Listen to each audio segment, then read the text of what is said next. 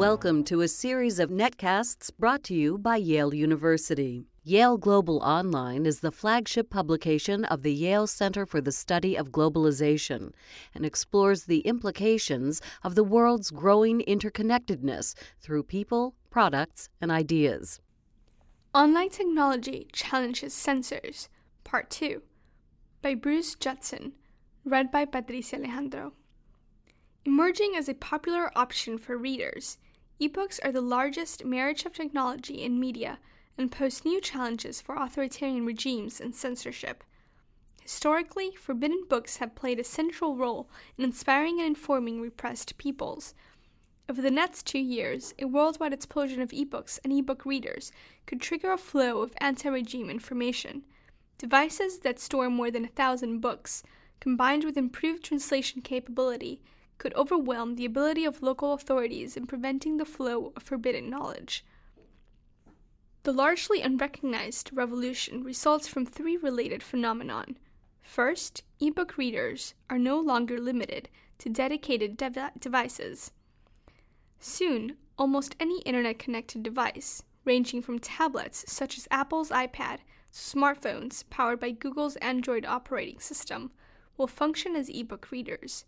Second, the availability of ebooks from thousands of online sites in all languages is poised to surge, combined with constantly improving translation technologies.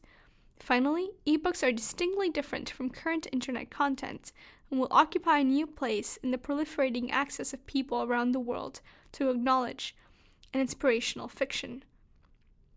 To date, rapid innovation in ebooks has been largely confined to the US, but with Amazon's Kindle now shipping in at least 100 countries and international versions of other readers, ebooks will soon be a global phenomenon. Ebook industry has already moved the first phase of sustained innovation. Initially, ebook formats were tied to a specific device in the same way that Macintosh software only works with Macintosh computers. Amazon created the Kindle and sold Kindle-formatted ebooks. Barnes & Noble developed the Nook and sold Nook-formatted ebooks. Now this tight connection between hardware and content, the equivalent of proprietary software, has unbundled.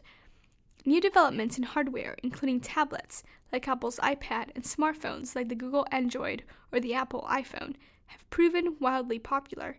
At the same time, makers of dedicated reading devices realize that ebooks are more likely to flourish if widely available throughout the emerging mobile web, unbundled from dedicated hardware devices. As a result, developers of ebook devices have released free apps allowing ebooks formatted for the specific platform to run on other connected devices. An owner of an Android phone can now download free apps that allow the phone to display books formatted from Amazon's Kindle, Barnes & Noble's Nook, and plethora of others. The significance of unbundling cannot be overstated.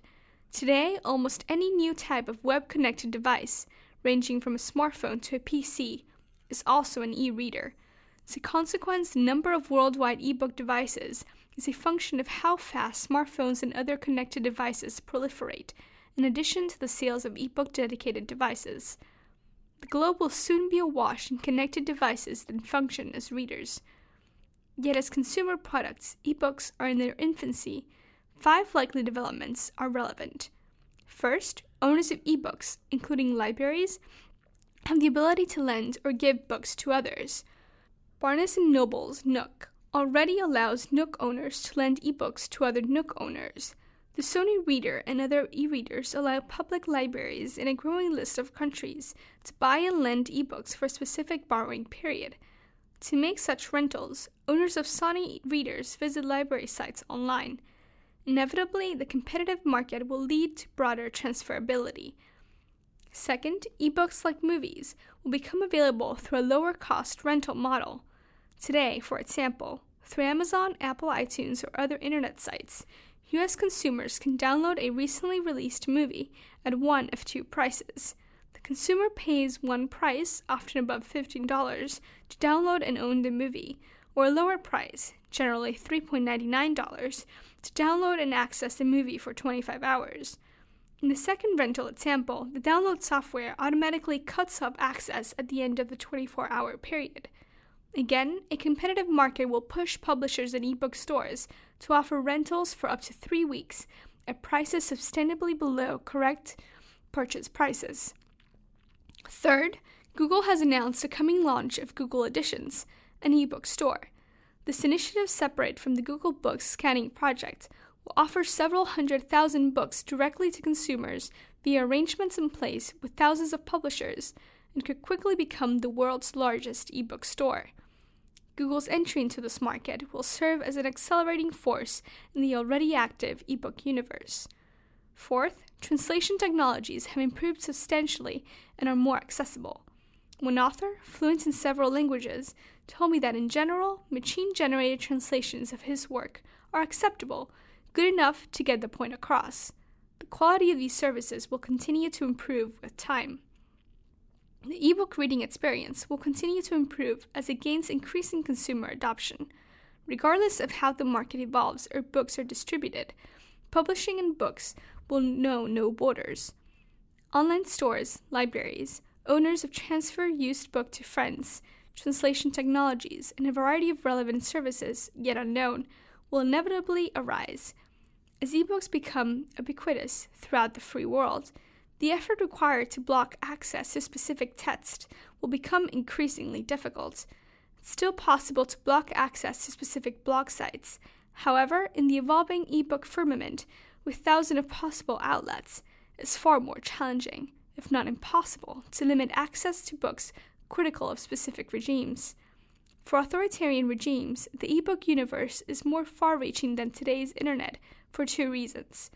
First, most censorship today focuses on specific websites, such as individual blogs, social networks, or news sites. In contrast, offending ebooks will be accessible from a larger, potentially ever-changing range of sites. They will potentially number in the tens of thousands in multiple languages across the globe, making it far harder for censors to find and block offending sites. Second, books serve a more long-term purpose than newspaper, magazine, or blog articles. Whether fiction or nonfiction, ebooks with well-reasoned content will influence opinion and inspire. Throughout history, regimes have banned specific books and pamphlets precisely because of the extraordinary impact they have on a repressed populace. Today, China bans the works of Gao Xinjiang, a Chinese-born Nobel laureate in literature. Yet his books are available in multiple ebook formats. As ebooks proliferate throughout the globe, China and other nations will find efforts to ban books increasingly ineffective. From the radio to the internet, each new technology advance creates another nail in the coffin of regimes that seek to wall off their citizens. No single technology alone will fling open the borders to prohibit the flow of information. Nonetheless, each new advance weakens boundaries, and ebooks will play a significant role in this process. Bruce Judson is the best-selling author of numerous books on the Internet's impact on business and society, and is a frequent consultant to global media companies on addressing the challenges of disruptive technologies. He's presently entrepreneur in residence at the Yale Entrepreneurial Institute. Prior to joining the institute, he was a senior faculty fellow at the Yale School of Management. This and other Yale Global articles can be found at yaleglobal.yale.edu.